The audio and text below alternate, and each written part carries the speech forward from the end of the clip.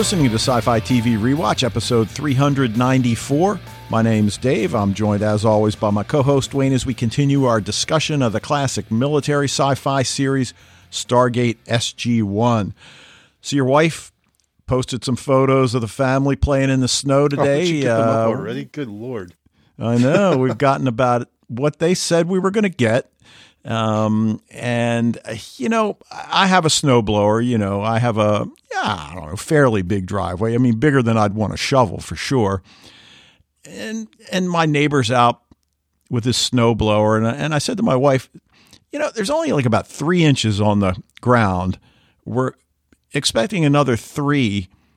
Why would you just not wait until there's 6? I mean, 6 is just as easy to snowblow as 3, but I don't know. Maybe he just got the snowblower and wants to use it. Yeah, that's always that's the thing. But, well, here's the thing that sucks now is because we're online school. Like, I don't have time to go out and really get the driveway anymore. And I used to, especially days when it's heavy. I have a snowblower, so I'd go around and, you know, get the sidewalks for some of my neighbors and the driveways of some of the elderly people that live around me. But now, you know, it's just like, you know, Brendan said, "Hey, Dad, can you take me over to my buddy's house?" So I was like, "All right, grab a shovel. Let's shovel the car out, and then we can go." And so, you know, I haven't even gotten the sidewalks, which you don't have to worry about your sidewalks. So, I mean, technically, you like, if it was just my driveway, I'll wait till it freaking melts, you know. But you know, we gotta get the sidewalks cleared off too, so people can walk down them and everything. Yeah, and that's what I usually do. I even tell my wife I'll look at the temperatures in the next few days. Hell, if it's just going to melt. But I guess what I noticed last time when it snowed a few weeks or a month ago or whatever, it just kind of lingered there. And, you know, I got to walk to my mailbox and just, you know, it's got icy. So I don't know. But plus, you don't want to be like the only guy in the neighborhood with still got snow in his driveway, you know? Yeah, although I'm not although then you get like the people coming, "Oh, do you want me to clear your driveway for?" No, dude. No, just leave me alone. But what I did notice in the pictures, that hat you're wearing looks like a combo Bills Ravens hat. It's actually a Franklin High School hat. Oh, okay. I haven't seen the pictures yet, but it's just it's the school colors are you know, red, white, and blue because it's named after. It looked like Franklin. Purple. Well, it looked sort of purplish. Really? You'll have to look at it. Maybe it's just the lighting. But okay. Well, anyway, I can pull it up right now. Let's see what's going on here. Okay. Well, while Wayne's pulling that picture up, if you want to shoot us some feedback, it's sci-fi TV rewatch at gmail.com. If you want to send us an audio feedback the way Fred does each week, just record it, send it as an MP3, go to the website, sci-fi TV rewatch.podbean.com. And if you haven't joined the Facebook group yet, certainly join it as soon as possible. So, all right. So a couple of things in the well, just before you get further, I look at the picture. I can see, so the bottom of my snow cap is like red and blue threads intertwined. So I guess they kind of just make it look all purple, but it's just really red and blue yarn. Okay. So, but you saw what I saw. Okay, cool. Yeah. I look at that now. It definitely looks like it's got some purple there. All right. Well, listen, I started watching a show called Scott and Bailey, which is another British crime drama that follows 2 female partners whose personal lives couldn't be more different. And, you know, I've said before, one of the appeals for me with these foreign crime dramas is that you watch shows like Law and Order and CSI. I don't know. The characters just are so self-important, all about self-aggrandizement. They're just so darned annoying. It's a completely different sensibility in the British crime dramas and certainly the Scandinavian countries, which I've seen quite a few of. But the other show that I want to point out, I don't know if you saw in the Facebook group, but Brian Thackerberry posted about an HBO series that's actually Norwegian's called Be Foreigners. Did you see that post? Yeah. I did see the post. I feel like we saw like the trailer to that. Is that a thing already? Is that happening? Or? Yeah, it's on HBO Max at this point. So it is. That's like she's like like an ancient Viking that's in the modern world, right, or something like that. Well, it's not just her.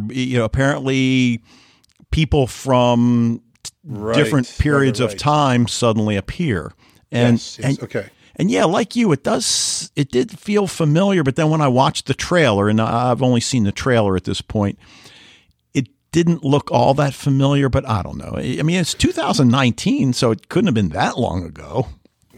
Yeah, I definitely saw the trailer to that. I just assumed you would have sent it to me, or maybe I saw it in the Facebook page or something. I know for sure.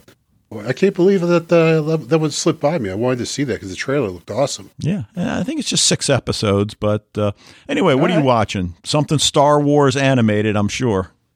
Actually, no. I ran out of Star Wars animation, so I'm waiting for them to make the Bad Batch is going to be, and they're going to make a Star Wars animated series that's kind of like Love and Robots.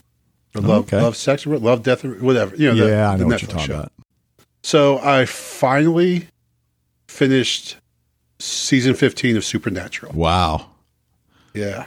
I don't know why I've been like kind of putting it off. Well, I know why for a long time. It's because I missed recording it when it started, and it got a couple episodes in. And by the time I went to watch it, it already was.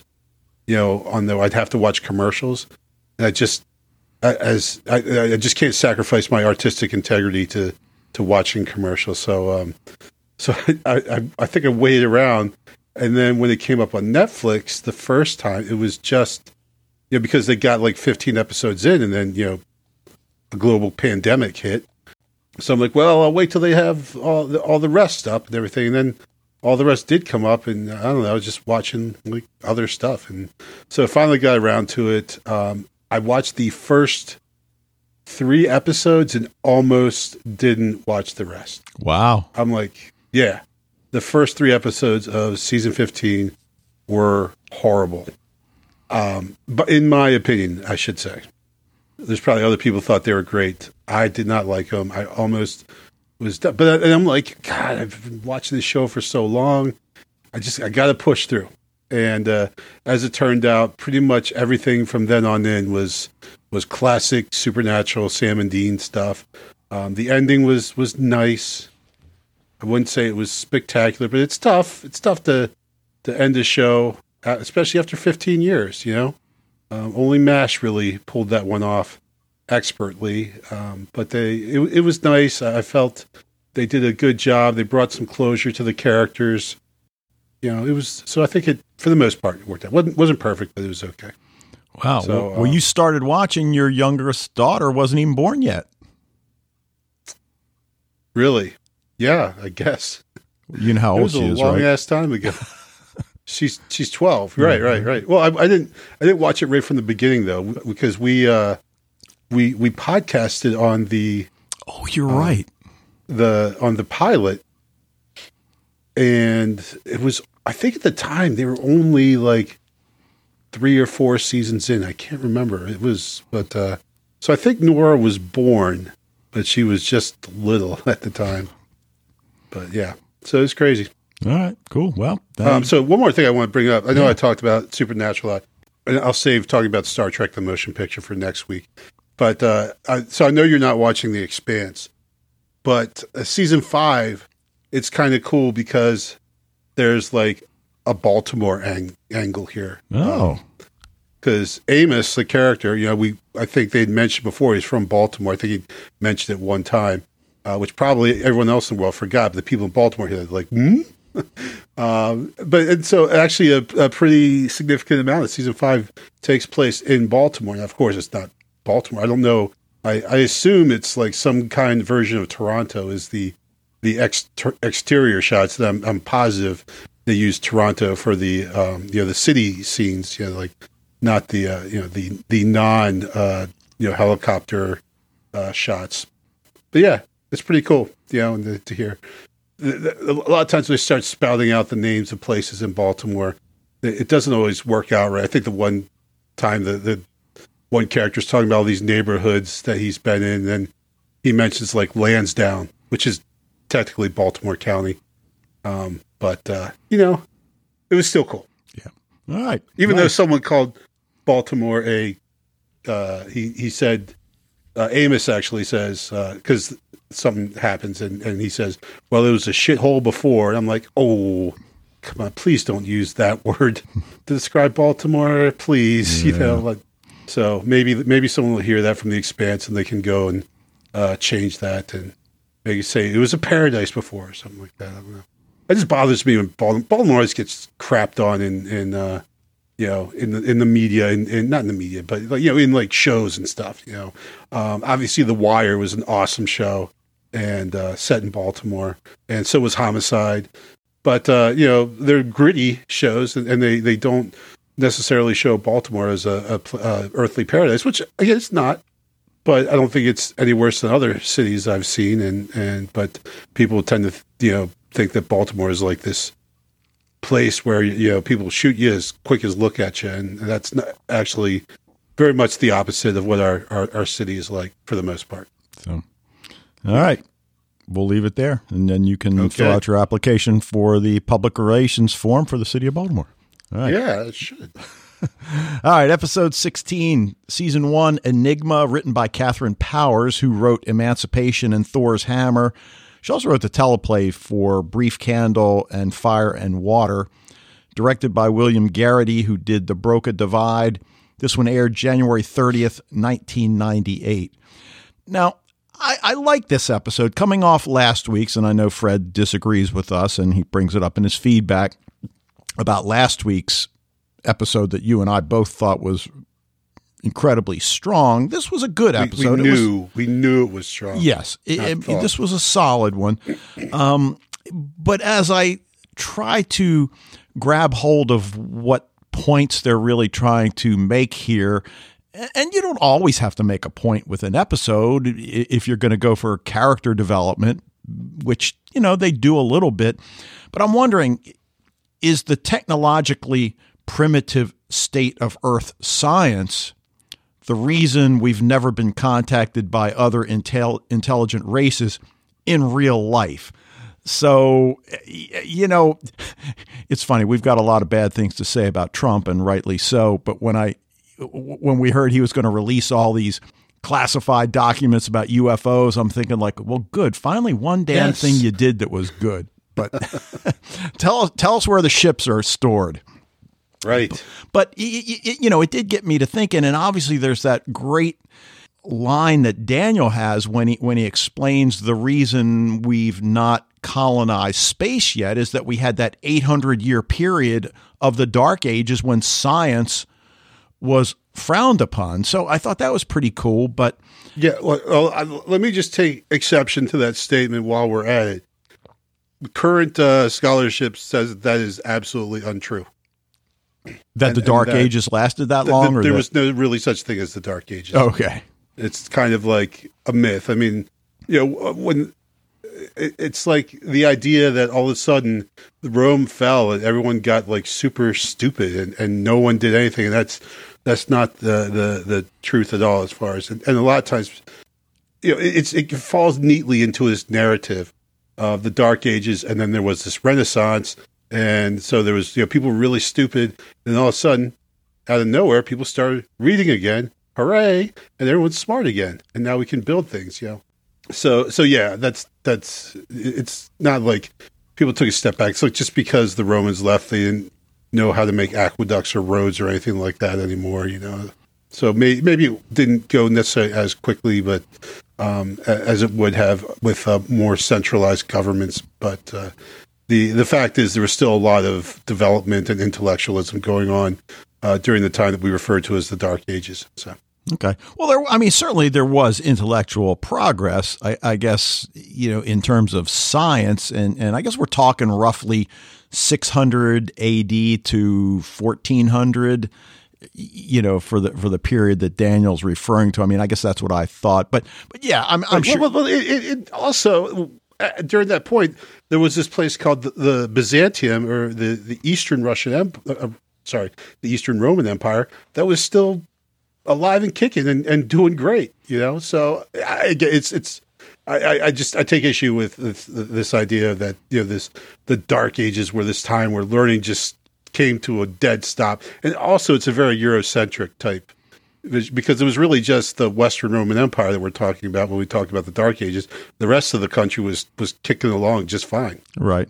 And I think I mentioned a few months back, I listened to the Byzantium podcast for a while, or History of Byzantium, which was a cool one. Great podcast.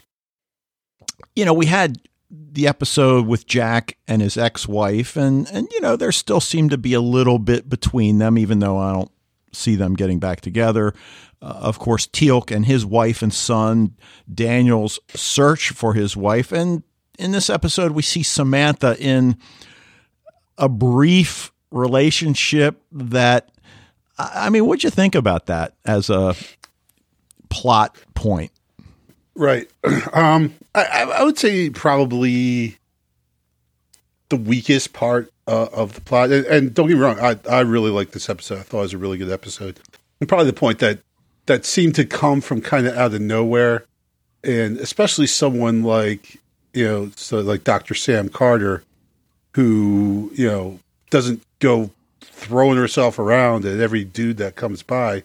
And then actually now I'm talking it out, I'm wondering, is it partly because she knows that he's not going to stay, right? That she can kind of feel safe to have feelings for him, knowing that he's not going to be able to stick around.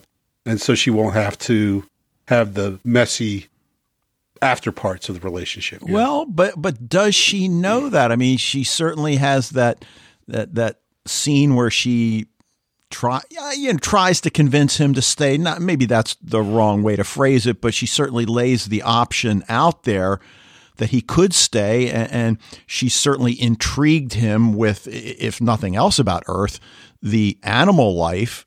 Obviously, right. Earth doesn't have anything technologically to offer, but even that we don't know. Clearly this is an advanced culture, and we get that sense right from the start when the team exits the gate. And even though all that volcanic activity is going on, we see those structures that clearly imply some level of technology. But, you wonder whether through the course of this season where she sees, okay, Jack's got, somebody, and Teal'c has somebody, and Daniel's searching for his somebody. And of course we know Sam was engaged to that douchebag a while back. Right. So it's not as if she hasn't been in a relationship. Right. But he's dead now. Yeah, right. She killed him, I believe. But right? I didn't notice it. On my first watch, you get to that point in the episode when Nareem tells her the story about, seeing an angel right before you die and go into heaven. Of course, he's got different names for those concepts. But then when I did the rewatch and I saw that scene, you get what his attraction is on one level. And of course, sure. She's an attractive woman. She's bright, engaging, and all of that. And so is he. So on the one hand, I kind of get it. It just was like right time, right place, maybe. Right. I didn't trust him at first. He just seemed like too, putting on like the false charm, which I actually, in retrospect, it wasn't false charm. No, he's just a charming person. But, especially that thing with the angel, I thought that was laying on a bit thick. And I thought he was just I thought what was going to happen is he's going to end up taking advantage of Sam later on in the episode. Of course, that did not happen at all. But I was very wary of Nareem at first because, I think part of it is like the development of their relationship, because they had to compress it, because this has to run its course within a 42-minute episode. I felt the start of it was just a little too forced and unnatural. No, I won't say unnatural. Like it didn't happen in a naturalistic manner. Yeah, and when he gives her that device that records emotions at the end. See, that was something for me that didn't quite work. Yeah. I believe in the 80s we would say "gag me with a spoon." We believe there you go. There you the go. proper.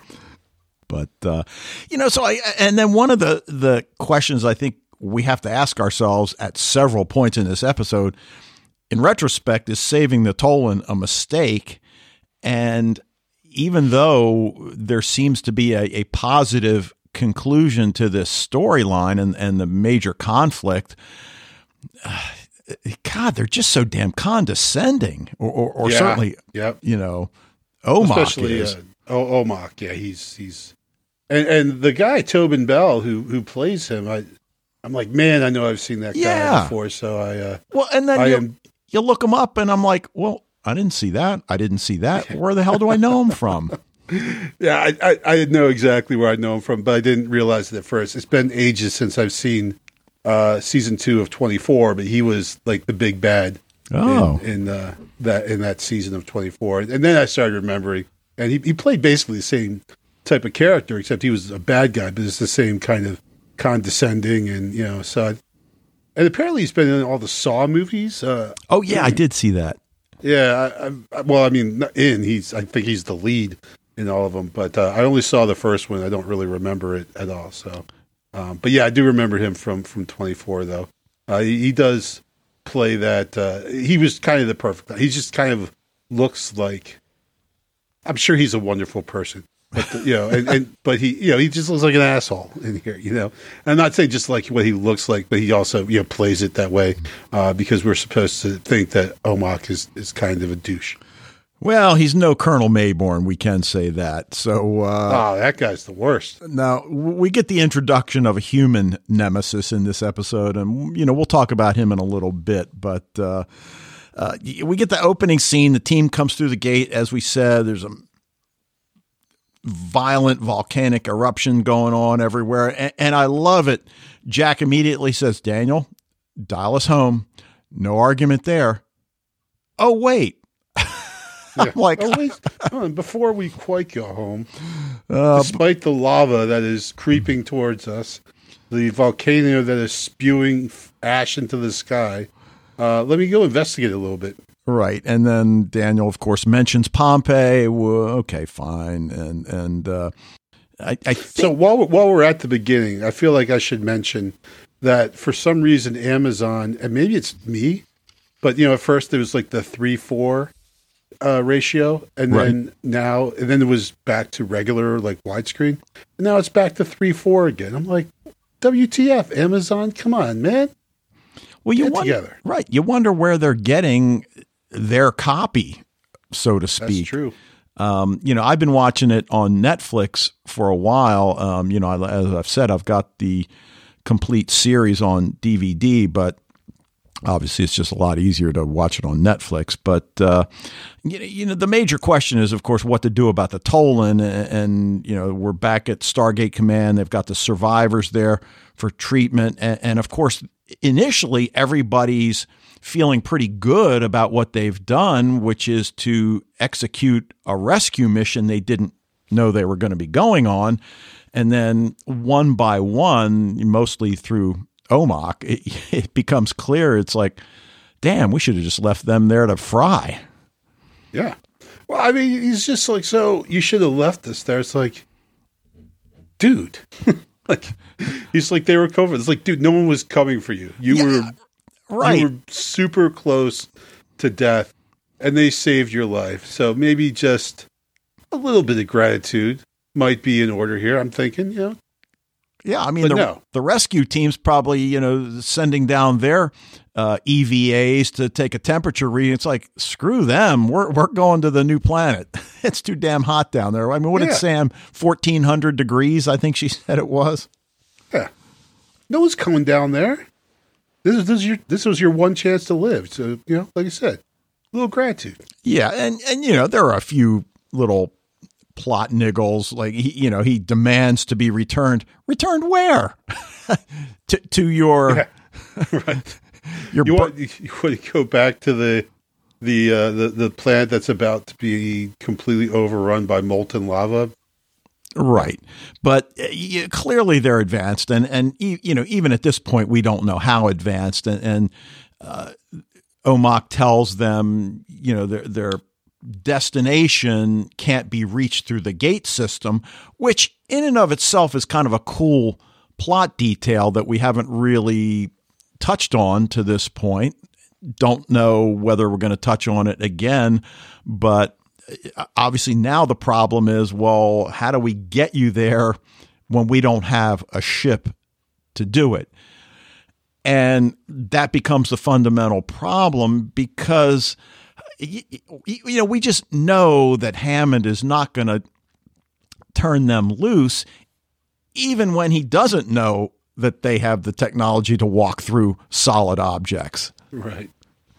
Well, I mean, my first thought was, excuse me, why don't you just find a place where you can breathe the air and you can probably make some kind of, I mean, you're so super smart. Couldn't you make some kind of communication device that would allow you to get in touch with your people or something? I mean, I don't know. It doesn't seem unreasonable that would be a thing, but apparently it's not a thing. Yeah. At least no one thinks about it. Or, use your knowledge, start a company, construct a ship, hey, a la Deke Shepard, right? From Agents of S.H.I.E.L.D., Yeah, but, in terms of what Stargate Command can do, I like that idea that there are a lot of cultures out there that owe us a favor. Now, maybe we should call in a marker. And General Hammond's like, yeah, absolutely do it. And as I think it's Jack that says, there's no shortage of people that are willing to do us a favor. And there was a sense of satisfaction out of knowing that. I mean, it's one thing to sense that that's true, but I guess once they started making contact with all of these civilizations and they got the feedback that, they weren't 100% certain they were going to get, it has to make it worthwhile what it is we're doing as we go around the universe trying to help people. And what? Or prevent them from getting to their new home because we saved them from fire and brimstone. But whatever. Yeah, exactly. And that's actually, again, like we already kind of think that, OMOC is a bit of a jerk. But then when they, find them a place with, I can't remember the name of the people. And he's just like, nah, hard pass. Yeah, the land of the primitive. Light. Right. Yeah. It's like, dude, he's sitting right there. Yeah. You have no idea who or what we are. Yeah. These people are even more primitive than you. Yeah. I know what you are. You're an asshole. That's what you are. But so I mean, so we really, really don't like that guy by that point. I mean, before we kind of didn't like him. Now we really don't like him. But I think that's kind of the masterful thing about this episode is how we get to come to understand why he is so adamant that they not have contact with more, people who are not as advanced as their culture. So we when we get kind of walk in his shoes a little bit more, then I mean he's still a jerk, but I mean still we understand a little bit more why he's such a jerk. Well, sure, but I mean Nareem has the same level of knowledge that he has, and he doesn't act like that as he explains it to Samantha. So it is what it is. But it's nice to see Daniel really get the ball rolling when he suggests that perhaps the Nox would be an acceptable place for the Tolan to go, because obviously the Nox are pretty advanced. And the cool thing there is that because of their encounter with SG-1, they sealed their gate because you guys are too primitive. I mean, as they point out, they didn't say it that way. They unfriended them. Exactly. But then that scene where OMOC takes Daniel outside and they look at the stars, and he sends that beam message to the Nox planet. And then of course we see what's going on, and it's like, okay, I guess now we wait to see if we get a return message from them. And of course we do. And again, maybe my favorite scene in the whole episode, that airman comes in to tell Hammond and Mayborn that the refugees have disappeared. The gate starts dialing, and I forget whether it's Jack or Daniel that says, no, we're not dialing. It might even be Carter. We're not dialing. Somebody's dialing them. Somebody's calling them. And then the Knox girl, Laia, comes through and just, we'll talk about Mayborn in a few minutes, but when he orders his men to fire on them as she's helping them make an escape through the gate. Oh my God. And then she just waves her arms and the gate activates. Yeah. And your puny little weapons and O'Neill are laughable. God, I love those people. But, and then when Daniel remembers the words of the Knox leader, the very young do not always do as they're told. And it's just like, this is just awesome. Which is probably maybe a good time to talk about the introduction of Colonel Mayborn, who shows up to take the Tolans to his section. And again, I forget who points it out. It's probably Jack, but it might be Daniel, that, okay, they're going to become forced intellectual labor. Well, they're not going to cooperate with you. Oh, yes, they will. I'm like, yeah, okay. My money's on the Tolan at this point, but sure. Unless, what was the chamber they had in Agents of S.H.I.E.L.D. where they could put the Inhumans in and their powers? You remember what I'm talking about?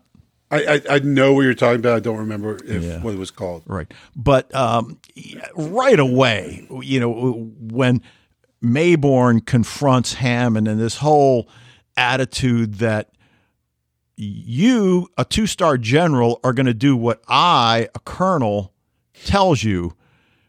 And Hammond at one point, that wasn't a suggestion, it was an order. Like, okay, good on one level, but we get the sense, and of course that's how it plays out, that he has the president's ear. And that then takes me back to that tidbit that we talked about, I think it was last week, that there's a new administration in power and things don't seem to really bode well for the moral and ethical angle that Stargate Command is trying to, keep a grip on as they venture out into the universe. So I don't know. Not liking Colonel Mayborn. I don't know if they're always trying to make some kind of backhanded slag on Clinton with all those things, but as you said, it's a new administration, so it doesn't, he was elected in 92, so. Right. Well, I started thinking about that because he would have been the president if we were talking about real life presidents, which right. I don't think they are. I think we'll find out at some point who the president is. But that was my first reaction as I was watching and taking notes for this. But yeah, I really don't think they're talking about him. But Colonel Mayborn, played by Tom McBeath, who was in Travelers, Van Helsing, Sanctuary, which is obviously a show that's a topic of discussion in the Facebook group and with Fred and our Facebook messages, a show called Riverdale, which, have you ever seen Riverdale? I haven't, but the kids are crazy. Not my kids, but the kids at school were really crazy about it. I think our ex journalism student Lauren was, and Gabby, I believe they were both big into Riverdale. Okay. Yeah, I've heard good things, but again, I've never gotten around to watching it. But we know this is not the last we're going to hear of Colonel Mayborn. And yeah, we've had that idea out there that there needs to be some sort of a payoff for the Stargate program, that we're funding you with however many billions of dollars.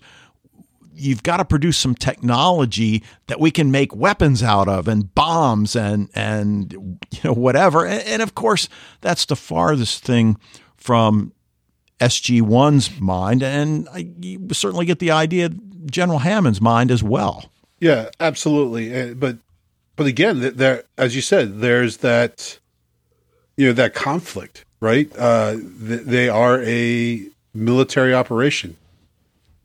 They are funded by a government that that clearly is expecting some kind of return on their investment, and not just coming back with moon rocks and stuff. Right, right.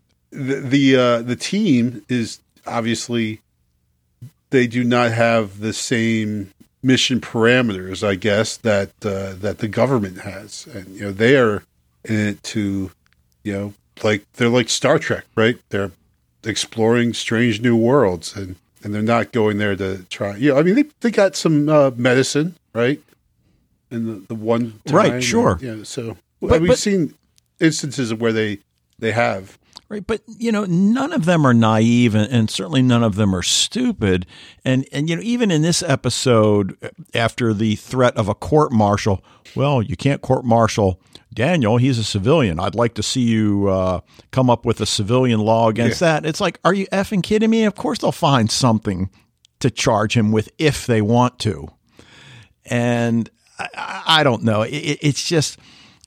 It's almost like they're so short-sighted in all of this. It's almost like they've got to figure out a way at some point to give them something that will keep the Mayborns off their back. And it's going to have to be something that's got some teeth to it. It can't just be medicine.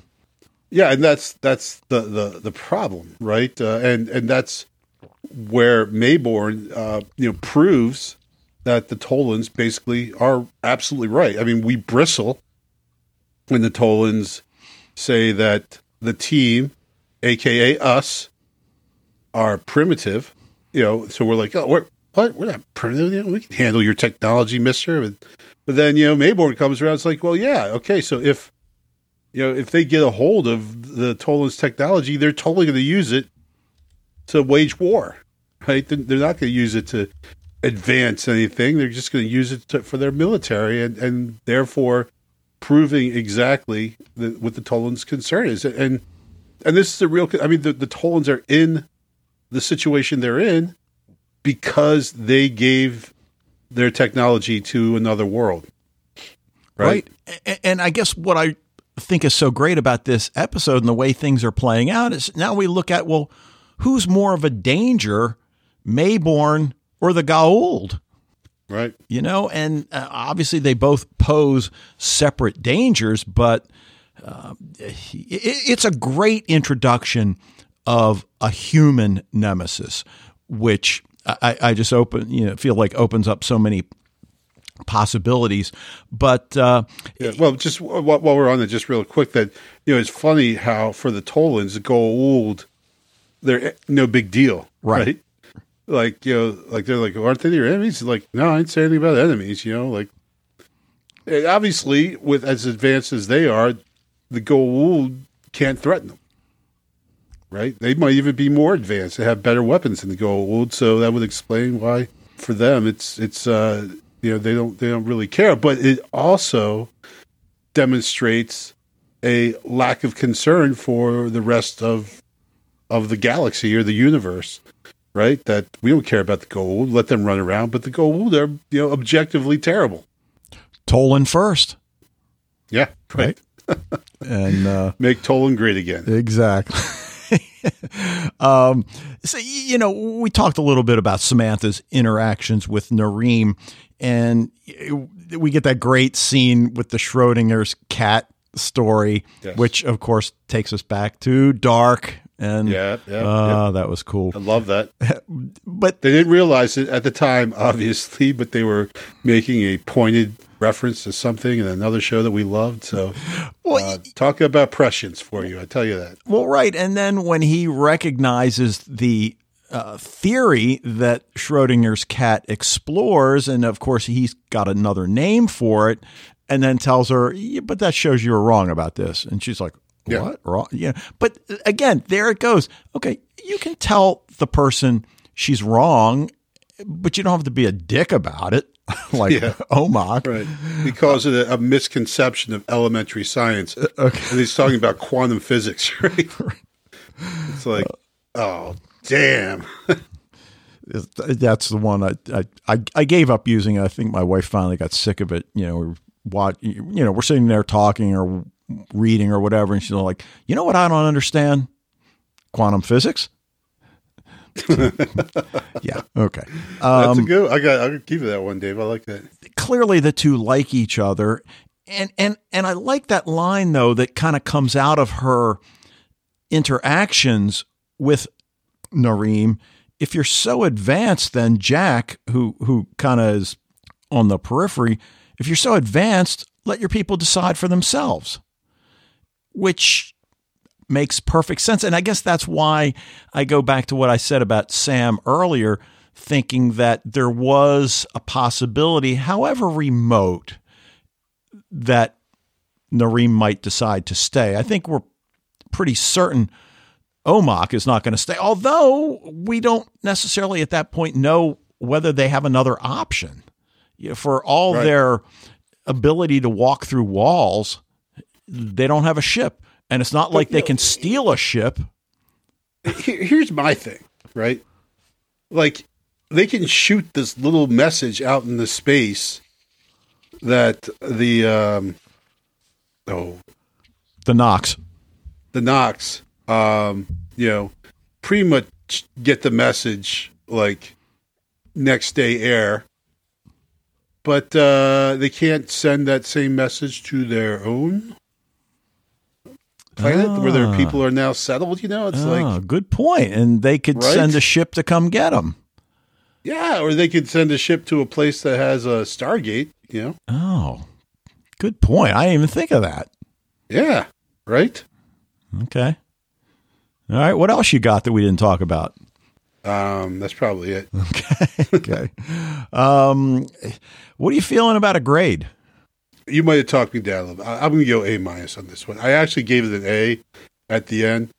I liked how our perception of the Talons, especially Omok, how that changes over the course of the episode and how we come to understand and appreciate. But then again, there's some elements like the romantic aspect that I don't think was done super well. Right. I was never really in the full on A range. I guess I always felt A-, B+, and I'm going to go A- as well. And I think the introduction of Maybourne, as much as we dislike him, is really a boon for the overall story. The idea that technology in the wrong hands can and usually will have catastrophic effects is certainly a great storyline. So, I think A- is fair. So yeah. Oh, there is one thing I forgot to say that when the Nox and the Tolans disappear and they make the soldiers' guns disappeared, they just say to, "Hey Maybourne, you got mossed." There you go. I love it. Oh, okay. All right. You ready to hear Fred's feedback? Sure. All right. We'll be right back. Hello, Dave and Wayne, and all listeners to Sci-Fi TV Rewatch. This is Fred from the Netherlands with some feedback for Stargate SG-1, Season 1, Episode 16. First off, about last week's grading. After listening to your podcast, I thought, okay, I will go for the B instead of a B- and a C, but still, I was very much amazed about the difference in our grading. I really didn't think it was such a good episode and quite repetitive and building its story on tropes. The whole team tried to defend Teal'c in their own way, but in the end, the whole trial thing didn't do very much, perhaps a little bit. But it was mainly because of the actions Teal'c showed at the end. Perhaps it was everything that was said before in combination with its actions at the end. And I agree on that the acting was good. I actually was extra amazed about the difference in grading because the episode before that, we did very much agree on the quality of the episode. But an A? Come on guys, that's a 9 out of 10 or something like it. I would give it a 6.5 or a 7 at maximum. Okay, what am I watching? I didn't watch the first episode of the second season of Snowpiercer yet. I started watching WandaVision. Actually, I thought I wouldn't like it, but after 2 episodes, it's quite funny. It's okay. The setup in the 60s was quite nice. The only thing is that there are all kinds of Easter eggs referring towards the Marvel Universe in it, and I just am a little afraid about spoilers. On the other hand, some references I just wouldn't pick up or don't understand. And that's because I'm just not far enough in all kinds of Marvel Universe movies and series. But I'm working on that. I watched the first 2 episodes of the 2nd season of Batwoman, where we had a transition from Kate Kane to Ryan Wilder, or from Ruby Rose to Yavicia Leslie. And I was very much afraid that they would do it a very awkward way, but they did a nice construction in how it became believable that new Batwoman is there and that she is a woman of color, etc. They could have done it worse. Okay, about episode 16 of Stargate SG-1. Quite a nice episode, at least a B+, perhaps even an A-, because it's now, for once, a race that is visiting Earth instead of they are visiting other worlds. That was new. And it was not about a kind of ancient culture, but more a very developed race. I was quite amazed that they wanted to go to the Nox, because the Nox, in my memory, was a kind of forest-dwelling, primitive race. But they were not that primitive after all, obviously. I got a nice tweet again by Frida Betrani, who plays this Nox Laia, who came to collect the Tolan people. I found the story between Samantha and Nareem a little bit too sweet, a little bit too lovey-dovey. It just lacked a soft tone filter there. That all happened a little bit too quickly. And I really thought all the time he would have a hidden agenda or would be some awful person. But at the end he wasn't. So perhaps that was the nice twist in that story. Okay, that was all for this episode. Last podcast you were talking about Sanctuary. I never saw that, and actually I watched the first episode, and that would be nice to do. That Will guy reminds me a lot of Daniel from SG-1, but I don't really can judge that only on seeing 1 episode. But it just gave a little bit the same weirdo scientist feeling. Although he's a psychologist and not an archaeologist or an historian. Okay, great, Fred. All right, so we've talked before about Fred being a tough grader. Glad we're not in his class for that reason. I'm sure he's a very engaging teacher, but when it comes to grading our assignments...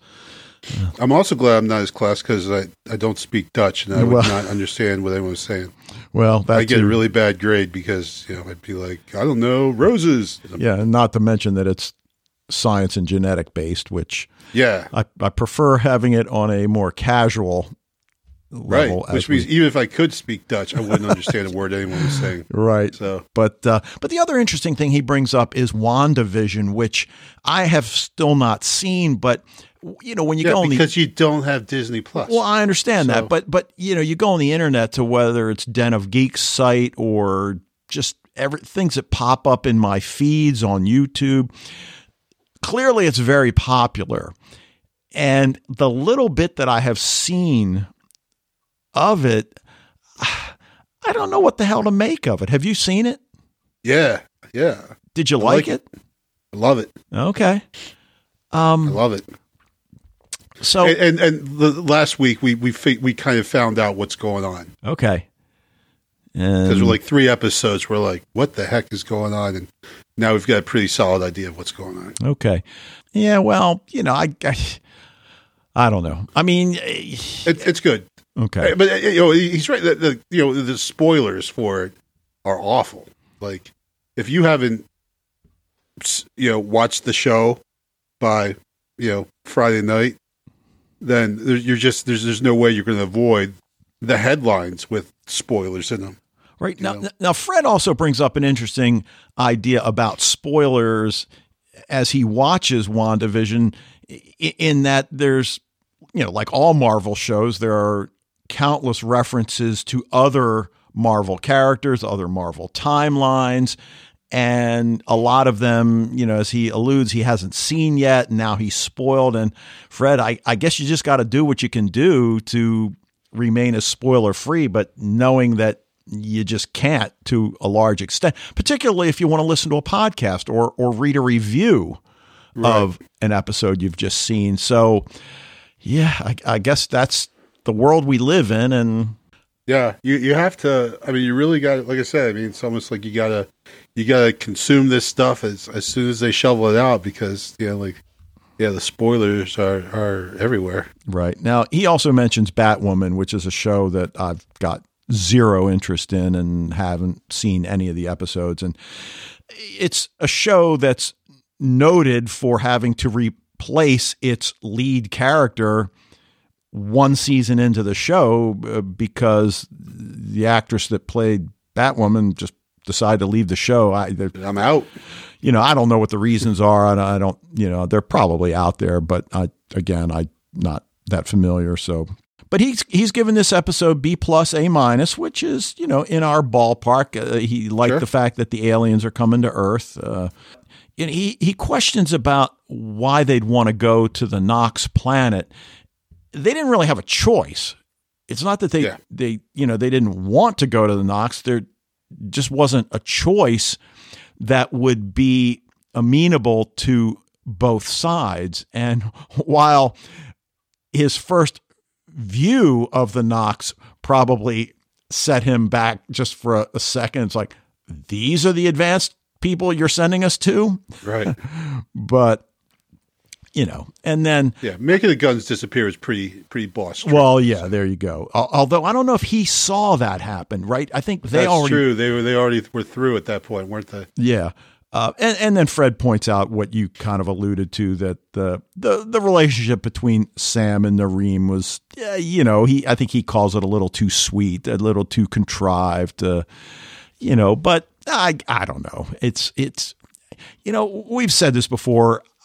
I'd like to see an episode where we see our characters away from the Stargate program and to see them more as people. And when you've got a 22 episode season, you can do that. Now, whether they're going to do it more, or at all, we don't know yet, but I wouldn't mind. Sure. Anyway. All right. Anything else about Fred's feedback or the last thoughts? I like the use of the word anathema by Daniel, even it was in a misguided rant about the Middle Ages, but nope, I think I'm good. Okay. And then Fred also sent us some more pictures of his Batmobile toy. And yeah, I think I did get confused over what he was saying about, what he still had and what was just a picture he grabbed off the internet to, this is what I did have. This isn't the actual one that I have. But anyway, cool. All right. Well, we will leave it there. That'll do it for this episode of Sci-Fi TV Rewatch. Thanks for joining us. Let us know what you think about Stargate SG-1. Any toys that you might be collecting. We'll maybe talk about that at a future date. Sure. If you want to send us an email, it's sci-fi-tvrewatch@gmail.com. You can go to the website, sci-fi-tvrewatch.podbean.com. We'll be back next week to talk about episode 17 of Stargate SG-1 titled Solitudes. But until then... I never really, I guess sometimes I just spout out and say whatever comes to my brain, which doesn't always work out. But I think even when it doesn't work out, that nature succeeded where we failed.